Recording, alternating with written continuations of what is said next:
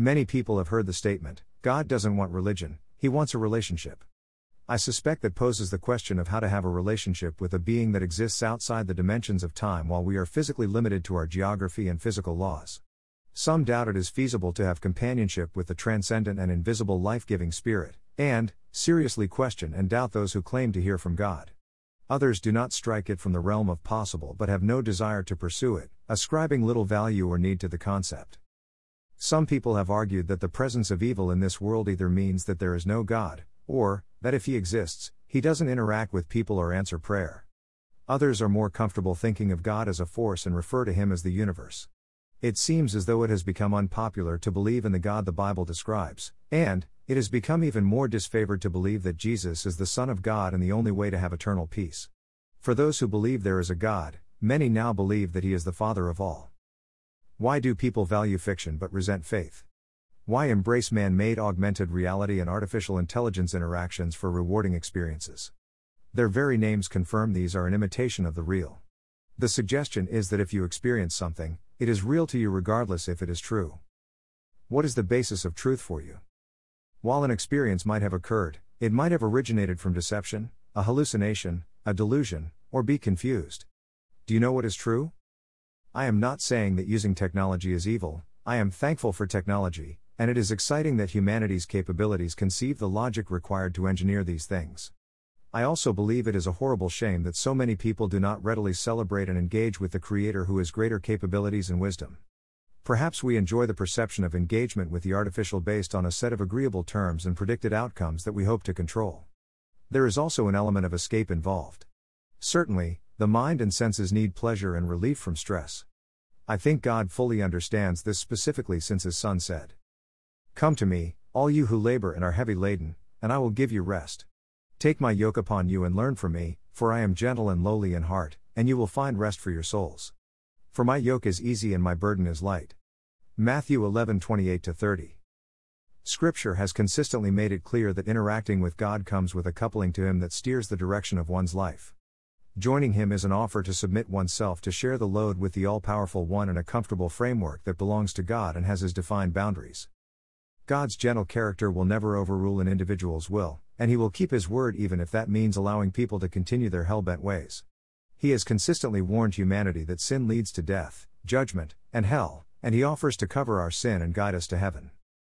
We simply do not like being held accountable for things that seem so natural to us, and we individually want what is intrinsically desirable based on our perception. We would prefer a God that acts by our definitions of good, aligned with our wishes. This way, our contrived God could still perform miracles to our liking but would have evolving, popular cultural standards, if any. Scripture states, "For the wages of sin is death, but the gift of God is eternal life in Christ Jesus our Lord." Romans 6:23. Furthermore, we have had human fathers who corrected us, and we paid them respect. Shall we not much more readily be in subjection to the Father of spirits and live? Hebrews 12:9. I recall past times when I would stare into the night sky and ask the Creator of the universe to change me, to make me choose virtuously so that I could be guiltless in His sight. My desire at that time wasn't for a relationship with God. I simply didn't like certain aspects of my life, and I certainly wanted to avoid the consequences of ungodly desires and actions. I inaccurately viewed myself as a decent person, but I knew there were thought patterns and behaviors that didn't line up with what I innately believed God would want. Perhaps I thought that if I could just clean up a few things, everything would be okay. I wanted to know that at the end of this mortal existence, there was rest. Something within me knew that if I didn't change, there was a looming dreadful outcome. I couldn't just take my chances, forever was too long if there was something more. So there I stood, night after night, asking God to intervene and being entirely helpless to change what I wanted and the way I thought. I can tell you now that God answered those prayers, but He did not do it by taking away my volition. Instead, 1. God was going to increasingly reveal to me His invisible attributes that were always there, but I willfully ignored them. 2. I was going to admit He is the sovereign Creator and Lord over everything, and then 3. I would willingly enter this incredible lifelong relationship with Him with a growing perspective of who He is and who He is transforming me into. The Holy Spirit reveals to us in Scripture that, since the creation of the world, His invisible attributes are clearly seen, being understood by the things that are made, even His eternal power and Godhead, so that they are without excuse, because, although they knew God, they did not glorify him as God, nor were thankful, but became futile in their thoughts, and their foolish hearts were darkened. Romans 1:20-21. As I think about this now, I realize how ingratitude and the devaluing of God are the beginning of failure.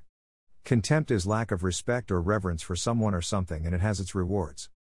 Consider that originally both angels and humanity were created perfect, and enjoyed an interactive relationship with God in an ideal environment.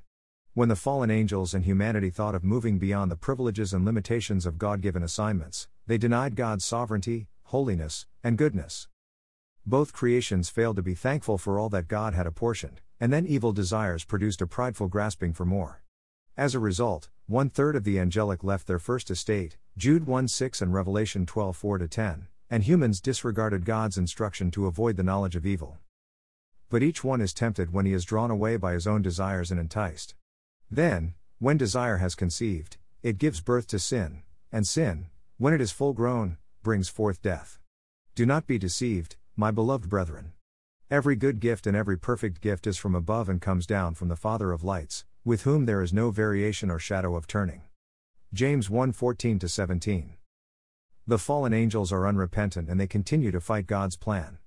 Humanity's thoughts now automatically conceive evil inwardly and are receptive to dark suggestions from spiritual forces of wickedness. Genesis 2:15-17 teaches us that when the Godhead placed man in the Garden of Eden, it was the Lord, Jehovah, the I Am or eternally immutable self-existing one, who warned humankind that defying his command would result in death. He promised Adam and Eve that Eve's offspring would trample the head of the deceiver, Genesis 3:15, after they disobeyed God. And from that point in history, humanity has had a conscience that is aware of the difference between good and evil without even being taught by another person. Just take a look at an infant's negative reactions when something displeases them or when they want something they don't have. Those actions are instinctive. The Lord, Jesus Christ, also told us that he was the same Lord who appeared to Moses and existed before Abraham. He said, "Your father Abraham rejoiced to see my day, and he saw it and was glad."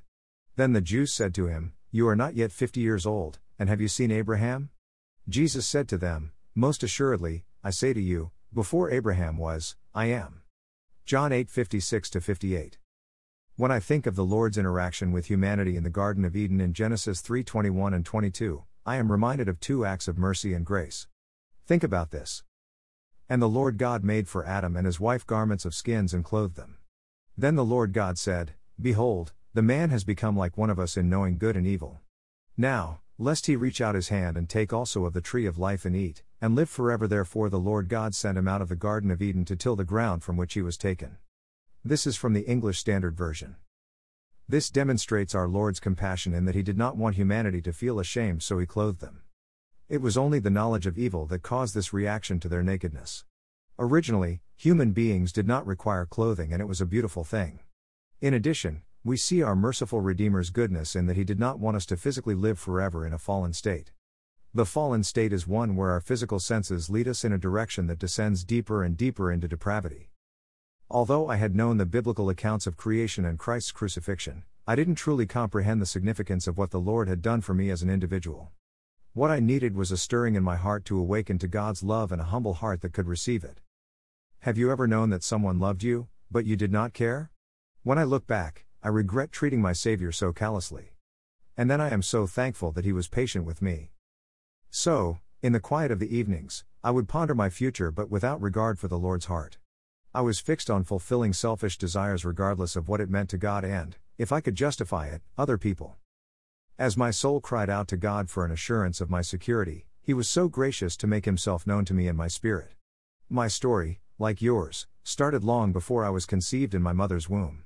Now, to many, that statement seems absurd. So let me explain what I have learned. Before time began, before there was even the planet Earth, I now understand that deity discussed humanity's redemption through the provision of a righteous pathway out of slavery to sin. Deity is omniscient and omnipresent, which simply means that God is everywhere at all times and knows everything. God foresaw that humanity would err if given the right to choose, yet God did not want to have a forced relationship with individuals. God doesn't need our love, he wants it. You have to remember that God was never alone because the divine consists of God the Father, God the Son, and God the Holy Spirit. They are completely united and share the purest of all loves. By the time humanity was created, God had already created the angels. Refer to Job 38 4-7. Just as a side observation, Scripture explained the earth was a sphere long before humanity discovered it. God asks Job to self-evaluate and consider who is the creator. Read chapter 26 verse 10 or Isaiah 40:22. Amazing. Now, with God desiring to fill the earth with more of His goodness and in relationship with His creation, He considered what free will love meant for humanity. He saw that prideful and rebellious Satan would pervert the truth to tempt humanity to reach beyond the boundaries that God had assigned them. The Godhead knew that the serpent would tempt humans with the pride of being like God.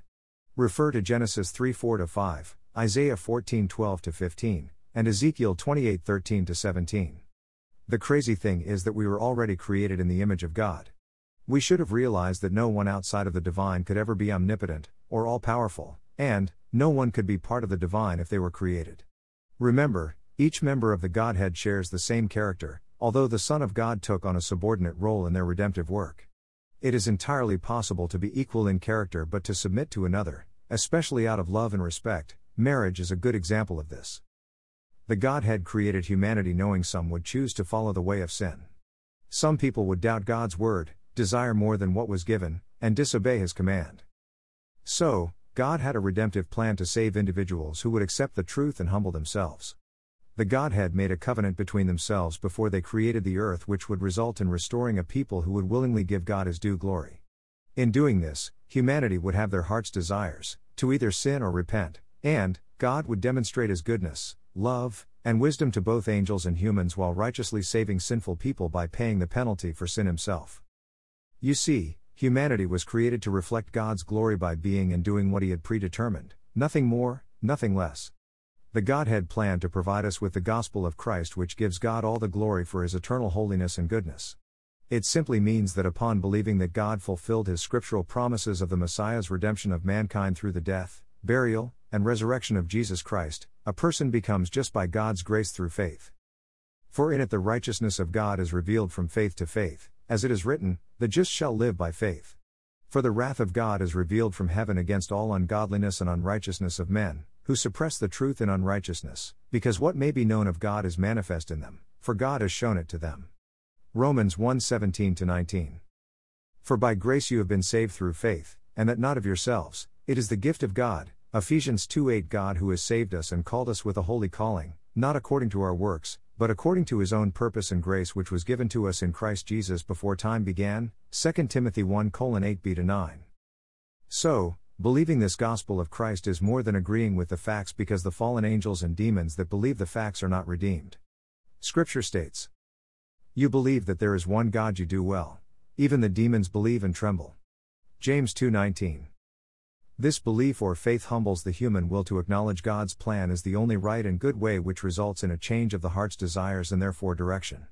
By willingly placing all of our hope and confidence in the death and resurrection of the Son of God for salvation, an individual acknowledges that they could not be God and that there is only one who is worthy of all adoration. This redemption plan proves to the rebellious angels that they could never outthink God.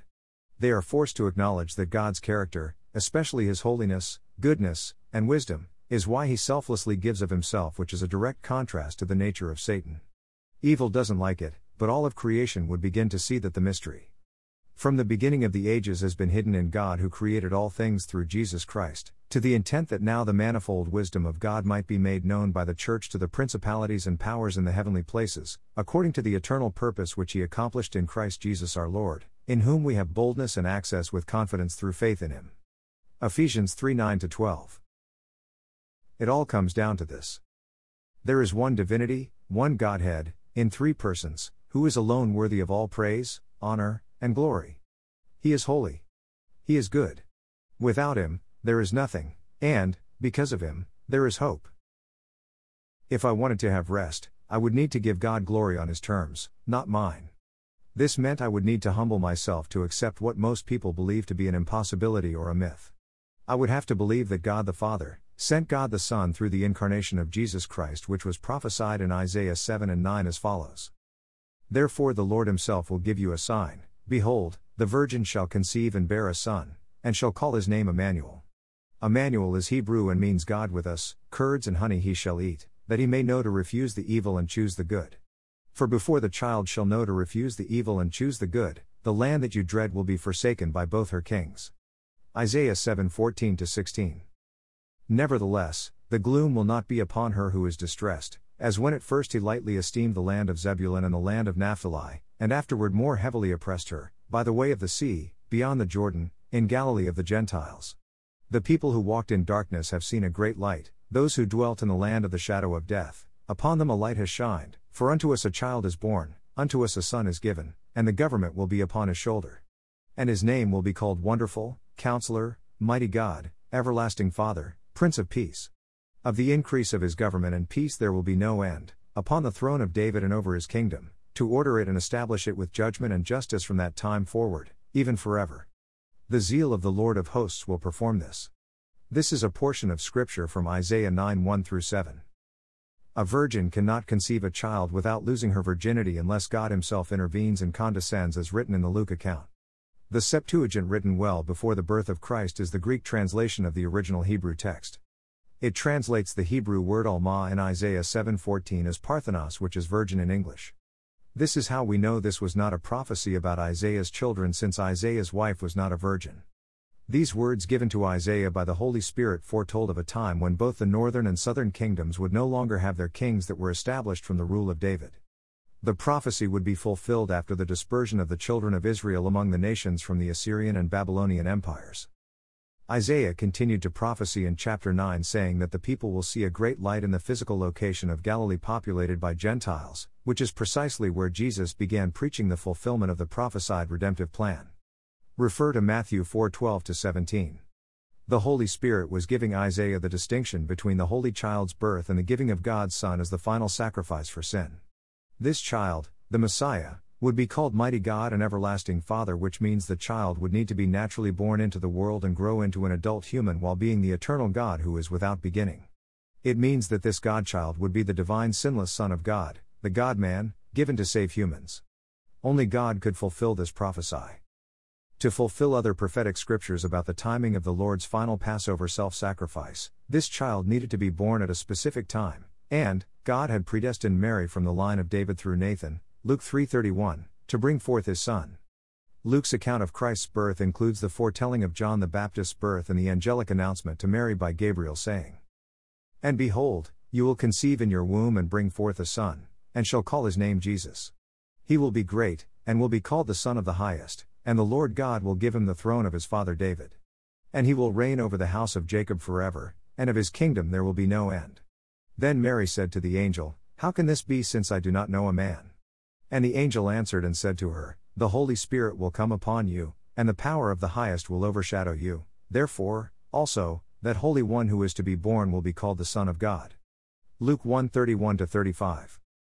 Mary understood prophecy and humbly rejoiced that God would choose her. Her song of worship now reminds me that my response to anything that God allows in my life needs to be one of thanksgiving, humility, and awe of who He is. You see, while she was favored by Almighty God to give birth to the Son of God, she recognized she needed a Savior because she was unable to save herself.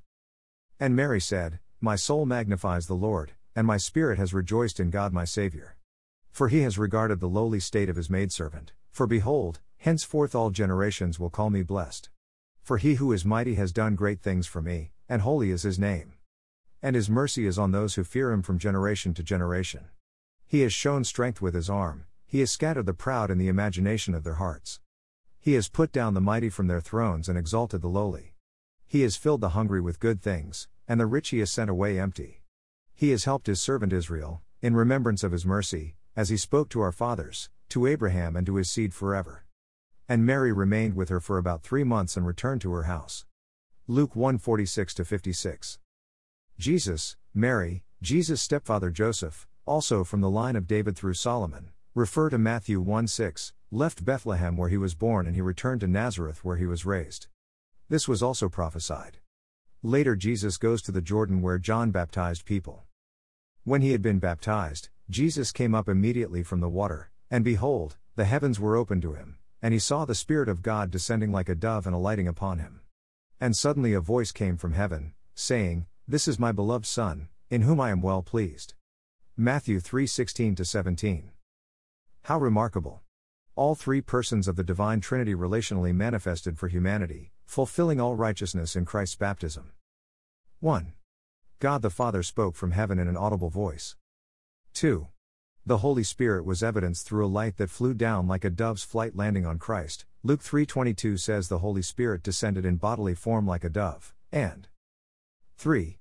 The Son of God arose out of the water. Shortly after that, the Holy Spirit led Jesus into the desert to be tempted by the same lying devil that tempted Adam and Eve. After defeating the enemy's lies by quoting Holy Scripture from Deuteronomy, Jesus began to preach about repentance as stated in Matthew 4. The power of Scripture spoken with Christ's authority breaks every attack of the enemy. Any believer can resist the enemy, as Christ did, and as a result, Satan must flee. The authority is in the believer's agreement with the Almighty by speaking the Word of God by the Holy Spirit. It is written, He gives more grace. Therefore he says, God resists the proud, but gives grace to the humble. Therefore submit to God. Resist the devil and he will flee from you. Draw near to God and he will draw near to you. Cleanse your hands, you sinners, and purify your hearts, you double-minded. James 4:6-8 Put on the whole armor of God, that you may be able to stand against the wiles of the devil. For we do not wrestle against flesh and blood, but against principalities, against powers, against the rulers of the darkness of this age, against spiritual hosts of wickedness in the heavenly places. Ephesians 6:11-12 And they overcame him by the blood of the Lamb and by the word of their testimony, and they did not love their lives to the death. Revelation 12:11 Scripture cannot be broken, John 10:35. Praise God. Again, Scripture cannot be broken. Not the Old Testament prophecies, and not the ones yet to be fulfilled. That should concern anyone who has not humbled themselves under Christ, but excite anyone who is looking for Christ's return. You see, biblical prophecies are not threats, they are promises. Before I even understood the prophetic words from Isaiah or even had any ability to resist the evil one, God had made the way. God, who at various times and in various ways spoke in time past to the fathers by the prophets, has in these last days spoken to us by his Son, whom he has appointed heir of all things, through whom also he made the worlds, who being the brightness of his glory and the express image of his person, and upholding all things by the word of his power, when he had by himself purged our sins, sat down at the right hand of the Majesty on high, having become so much better than the angels, as he has by inheritance obtained a more excellent name than they. Hebrews 1:1-4. Although many now say Jesus because of the English translation, the original in Greek is Jesus and is from Hebrew origin Yahshua meaning Jehovah saved. How perfect! Old Testament scriptures revealed the pre-incarnate Jehovah, and because God is immutable, we know we can stand on the Old Testament scriptures that reveal his nature by some of his work in creation. The Son of God, the Lord, made a covenant with God the Father to redeem humanity. His sacrifice made it possible for us to have peace with God. They promised to take up residence in our hearts so that we could have intimate communion.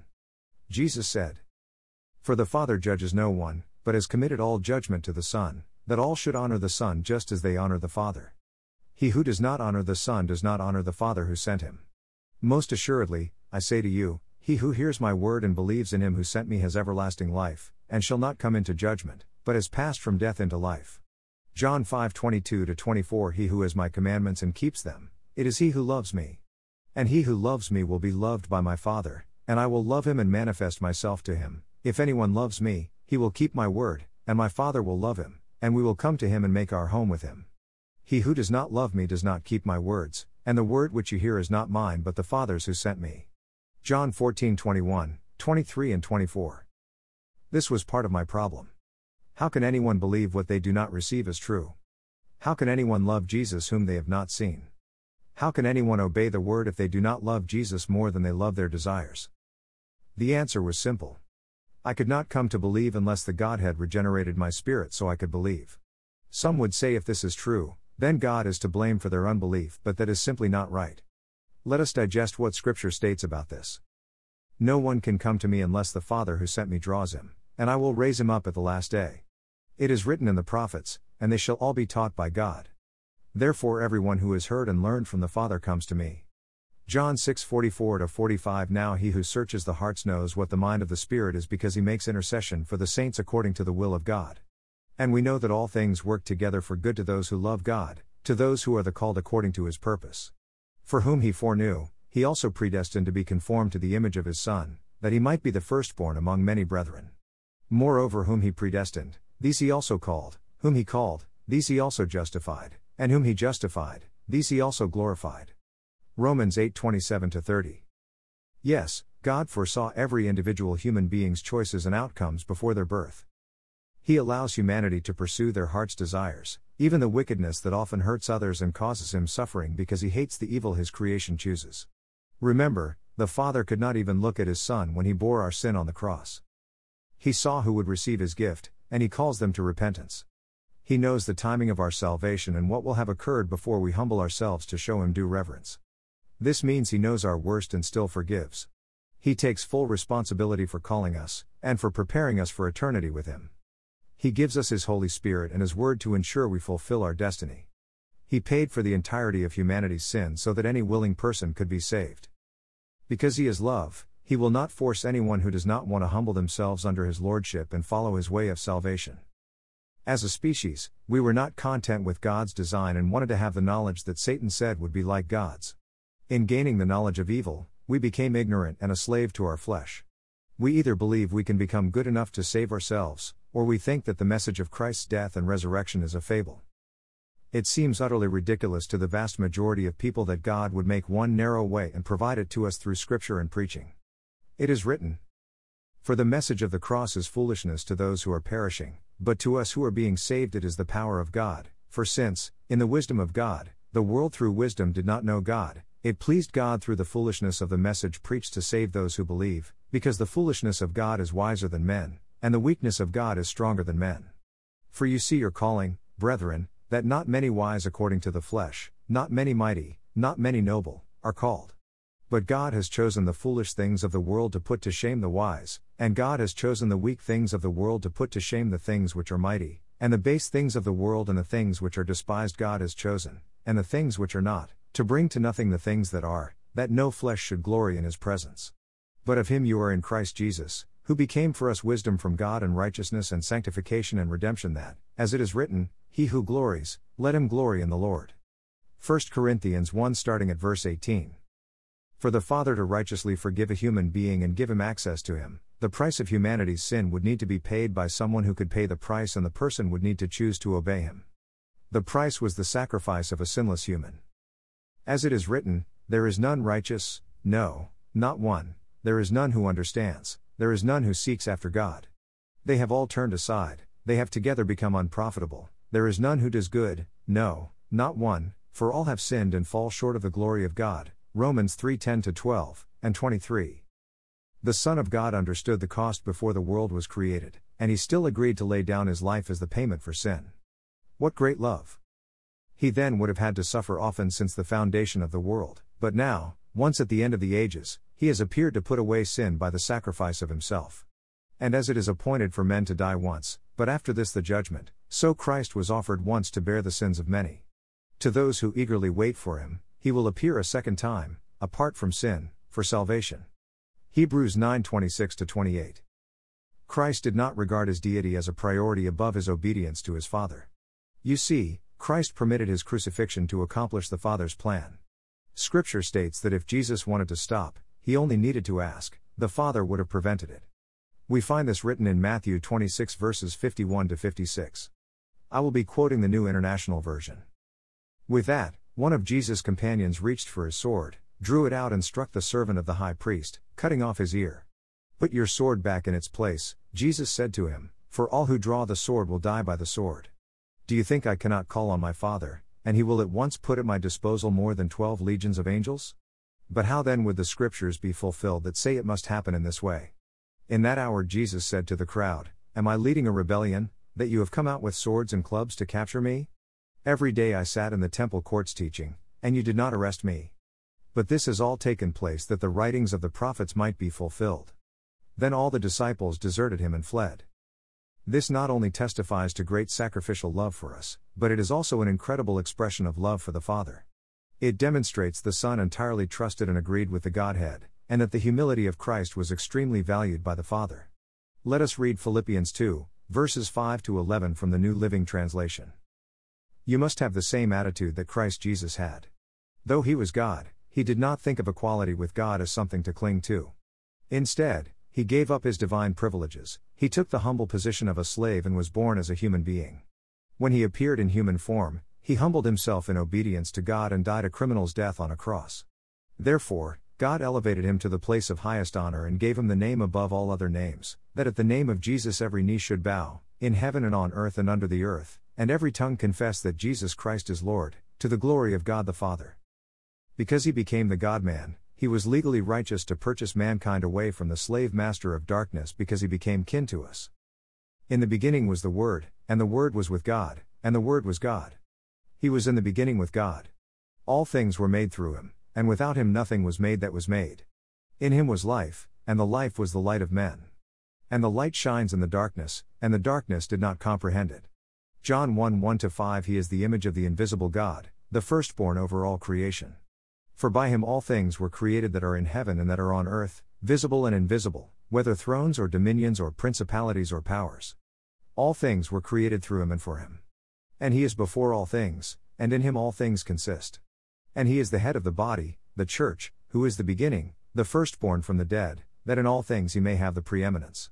For it pleased the Father that in him all the fullness should dwell, and by him to reconcile all things to himself, by him, whether things on earth or things in heaven, having made peace through the blood of his cross. Colossians 1:15-20. For it was fitting for him, for whom are all things and by whom are all things, in bringing many sons to glory, to make the captain of their salvation perfect through sufferings.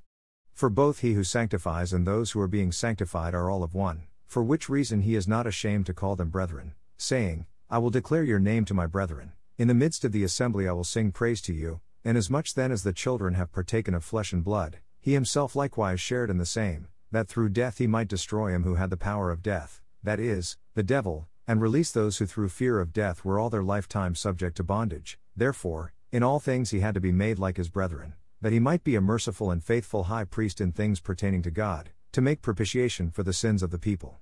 For in that he himself has suffered, being tempted, he is able to aid those who are tempted. Portions of Scripture from Hebrews 2 starting at verse 10. I have been reflecting on how marvelously merciful, patient, and humble the Lord is. I am utterly unable to convey his willingness to forgive. Jesus Christ is the only guiltless person who maintained complete self-control, was selfless, and exercised goodwill for all regardless of our actions. There is no earthly or angelic being that was like Jesus Christ. The Almighty Son of God, the perfect Creator, humbled himself to become human, with its weaknesses, pay the fine for all of our future crimes to represent our case before the Godhead, and defeat our accuser so that we could spend eternity with him. Imagine having the foreknowledge of all of humanity's disgusting and malevolent thoughts and deeds. Deliberate the cruelty Christ was willing to endure physically and emotionally while knowing many would reject his sacrifice. Next, visualize that moment of total anguish and obedience on the cross when Christ felt forsaken by the Father, who agreed for Christ to pay the price to defend guilty people. And now, consider that with this foreknowledge of our wickedness, Christ agreed within the Godhead to create us, take on human form, live a submissive sinless life, physically die, rise again, and then wait patiently watching his creation exercise their choices. Jesus said, My Father loves me, because I lay down my life that I may take it again. No one takes it from me, but I lay it down of myself. I have power to lay it down, and I have power to take it again. This command I have received from my Father. John 10:17-18 Just as the Son of Man did not come to be served, but to serve, and to give his life a ransom for many. Matthew 20:28. Why do we hold unforgiveness and pride as though we have the right? The only one who had the right did not hold to equality with God as a thing to grasp onto because of love. The Godhead wanted a relationship with us enough to lay down the life of the beloved Son of God. They said that reconciling us pleased them. Of his own will he brought us forth by the word of truth, that we might be a kind of firstfruits of his creatures. James 1:18, God, who is rich in mercy, because of his great love with which he loved us, even when we were dead in trespasses, made us alive together with Christ. By grace you have been saved. Ephesians 2:4-5 But when the kindness and the love of God our Savior toward man appeared, not by works of righteousness which we have done, but according to his mercy he saved us, through the washing of regeneration and renewing of the Holy Spirit, Titus 3:4-5 Having predestined us to adoption as sons by Jesus Christ to himself, according to the good pleasure of his will, in him also we have obtained an inheritance, being predestined according to the purpose of him who works all things according to the counsel of his will. Ephesians 1:5-11 For God did not send his Son into the world to condemn the world, but that the world through him might be saved. He who believes in him is not condemned, but he who does not believe is condemned already, because he has not believed in the name of the only begotten Son of God. And this is the condemnation, that the light has come into the world, and men loved darkness rather than light, because their deeds were evil. For everyone practicing evil hates the light and does not come to the light, lest his deeds should be exposed. But he who does the truth comes to the light, that his deeds may be clearly seen, that they have been done in God. John 3:17-21. For months leading up to my day of surrender, people would come across my path and mention convicting scriptures such as, "Choose you this day whom you will serve." I knew spiritually that this was some sort of supernatural message, but frankly, I was a little annoyed at these people. I mean, I appeared to be a Christian, I certainly had a facade of being good. I had professed Christ to be my Savior as a child, but as an adult, I did not possess Him in a surrendered relationship. I had drifted away having tasted the enticements of the world. In my heart, I knew I wasn't right with God and I feared the afterlife. I never responded to those statements those other Christians were making to me. I thought about them briefly and then let the distractions of life sweep those thoughts away. Then when I was alone, I would ask God to change me. I didn't understand that I had to abide in Christ. To me it was more about the religious do's and don'ts, not about abiding relationally. Later one evening, I was watching a movie about the life of Jesus Christ at a local theater. Good and evil were depicted clearly in the plot. When Satan was taunting Christ in the temptation of Christ, something registered. It was as though I was being offered the choice to be anything and do anything I could imagine, but at the cost of my worship and allegiance. I remember a question being posed on the screen. The character who played the devil said to the Jesus character, "Who's your daddy?" I have no clue what happened, but I remember saying out loud, "I choose God." My spirit understood I needed to decide who had authority over me, and who would I obey even if my brain wasn't processing what was happening. I watched the entire movie without much emotion, and when it ended, I returned to my vehicle where I paused briefly. I looked at the full package of cigarettes in my hand and then threw them on the ground and drove away. The power of darkness that kept me bound in destructive patterns had been broken, and this was the first evidence. Smoking wasn't the sin that was going to send me to hell, but my desire to do whatever I pleased regardless of what God said about it was going to. I remember trying to quit the habit for many years. I would throw those cigarettes out, and a few hours later go rummaging through the garbage to retrieve them. At first, I enjoyed cigarettes, but then when I wanted free of them, I hated their power over me. Before Christ changed me, my mind would not let go of the mental addiction and patterns that were associated with it, even though the physical addiction could be broken after just a few days. People do not want to become addicts. The reason a person unconsciously allows an addiction to form is symptomatic of spiritual issues that need to be addressed. There are all sorts of addictions ranging from substances, food, technology, relationships, or otherwise. The Lord breaks the power of slavery and makes us free to live without bondage. I believed a lie that had formed in my head. I was convinced I didn't need any authority, and cigarettes had become a symbol of my rebellion. I would do whatever I wanted, and I just hoped I would escape the consequences. In fact, I had believed I was too smart to get trapped in addiction. In that theater, when I said I wanted God to be my Father, I was watching an account of Jesus Christ's life, and I was agreeing that He was the Son of God who came in the flesh to die for my sin. Later the Lord matured my faith and my understanding of who He is. Although I was watching a screen, in my spirit, the heart of my understanding was beholding the truth. And the Word became flesh and dwelt among us, and we beheld His glory, the glory as of the only begotten of the Father, full of grace and truth. John 1:14. Not everyone is a child of God, only those who have been adopted. We are all children of fallen Adam, humanity, but we can have a filial relationship with God by becoming His new creation. Consider what Scripture teaches on this. He came to His own, and His own did not receive Him. But as many as received Him, to them He gave the right to become children of God, to those who believe in His name, who were born, not of blood, nor of the will of the flesh, nor of the will of man, but of God. John 1:11-13. For you did not receive the spirit of bondage again to fear, but you received the Spirit of adoption, by whom we cry out, Abba, Father. The Spirit Himself bears witness with our spirit that we are children of God, and if children, then heirs, heirs of God and joint heirs with Christ, if indeed we suffer with Him, that we may also be glorified together. Romans 8:15-17. Therefore, if anyone is in Christ, he is a new creation, old things have passed away, behold, all things have become new, for He made Him who knew no sin to be sin for us, that we might become the righteousness of God in Him. 2 Corinthians 5:17-21. To call God your Father means that He has given you a new creation life and the old way of life is gone, that you submit to His authority to set your boundaries, and to discipline you when you are wrong.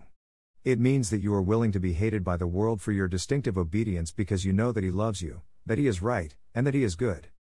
Being in this father-child relationship through adoption means you yield to His leadership by His terms and He is responsible for you.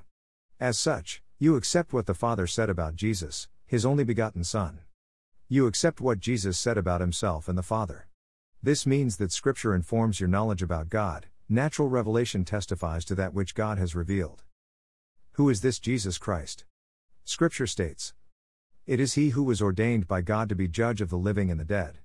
To Him all the prophets witness that, through His name, whoever believes in Him will receive remission of sins." Acts 10:42-43 Jesus said to him, "I am the way, the truth, and the life. No one comes to the Father except through me." John 14:6 For there is one God and one mediator between God and men, the man Christ Jesus, who gave Himself a ransom for all, to be testified in due time. 1 Timothy 2:5-6. Denying Christ's lordship was the sin that was keeping me out of relationship in heaven. Until I surrendered, I was like the invited guest who refused to wear appropriate attire at the Son's wedding feast, thinking that I could attend without showing respect to both the Father and the Son. If you have time, please dig into Matthew 22:1-14. Praise God, He humbled me. And as for harming my body? It wasn't the only sin the Lord was going to deliver me from, but it was a good place to demonstrate my newfound freedom. I know that encountering the Lord is different for everyone because relationships are individually formed. But if you are in a relationship with God, you know it and you do hear from Him. Everything He says to you will be in accord with His written word. I could go into great detail about the 66 books in the Bible that were written over a period of 2,000 years by 40 different authors, many of whom did not know each other except for Christ's eyewitnesses. Each book points to the Messiah who would deliver people from sin and give them hope for eternity with God. I could provide information about the witnesses of Christ's resurrection. There were over 500 people who saw Jesus and many who were willingly martyred for their confession of faith, others endured great persecution. 1 Corinthians 15 outlines the full gospel with brevity. I could also give you graphic particulars about the life I have been delivered from and the changes Christ has made in me. When I think of all the things I could say to try to convince someone why they should believe, I feel overwhelmed knowing that such a personal faith only comes from the stirring of the Holy Spirit. One can only have saving faith, that is, not a head knowledge of facts, but is one that truly grasps their need of God's grace, relies solely on it, and surrenders to Him, if the Lord quickens it within the heart. I could also give you graphic particulars about the life I have been delivered from and the changes Christ has made in me. When I think of all the things I could say to try to convince someone why they should believe, I feel overwhelmed knowing that such a personal faith only comes from the stirring of the Holy Spirit. I could also give you graphic particulars about the life I have been delivered from and the changes Christ has made in me. Ultimately, I know that true belief only comes from regeneration by the Holy Spirit. Saving faith is not a head knowledge of facts. Saving faith is a deep conviction of your need for God's grace and it relies solely on His grace to save you. This faith causes you to surrender to Him and recognizes you could never be good enough. If you feel an internal tugging or a stirring, the best thing you could ever do is take His guiding yoke. You might ask how? Every relationship starts with a conversation. Why not say aloud, as a sign of faith, that you believe that Jesus Christ is the risen Son of God and that you want Him to be your Lord? Acknowledge that you need Him, and ask Him to change your desires and help you live in a right relationship with Him. After that, I encourage you to read His supernatural word which will grow you and keep you grounded in truth. Scripture is how you find out about the divine, and the Holy Spirit will use Scripture to speak to your spirit. When I drifted, I was not in the Word. Talk to the Lord because He is a real person and He will speak to you in your heart. He changed me, and I want to know Him more and more. He guides me tenderly with His loving affirmation and satisfies my heart's deepest longings. He is my only hope and my greatest joy. I am so humbled and eternally grateful that He provided His way. By the power of His indwelling Spirit, I aim to be faithful and fruitful in Him, and for Him.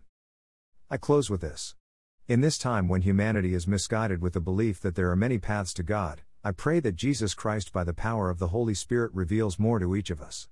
As it is written, "Blessed be the God and Father of our Lord Jesus Christ, who has blessed us with every spiritual blessing in the heavenly places in Christ, just as He chose us in Him before the foundation of the world, that we should be holy and without blame before Him in love, having predestined us to adoption as sons by Jesus Christ to Himself, according to the good pleasure of His will, to the praise of the glory of His grace, by which He made us accepted in the Beloved."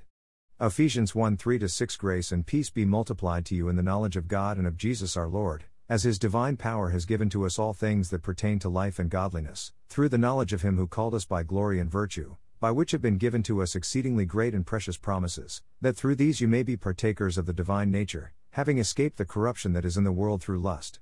2 Peter 1:2-4. All scripture used in this blog is from the New King James Version, unless otherwise specified.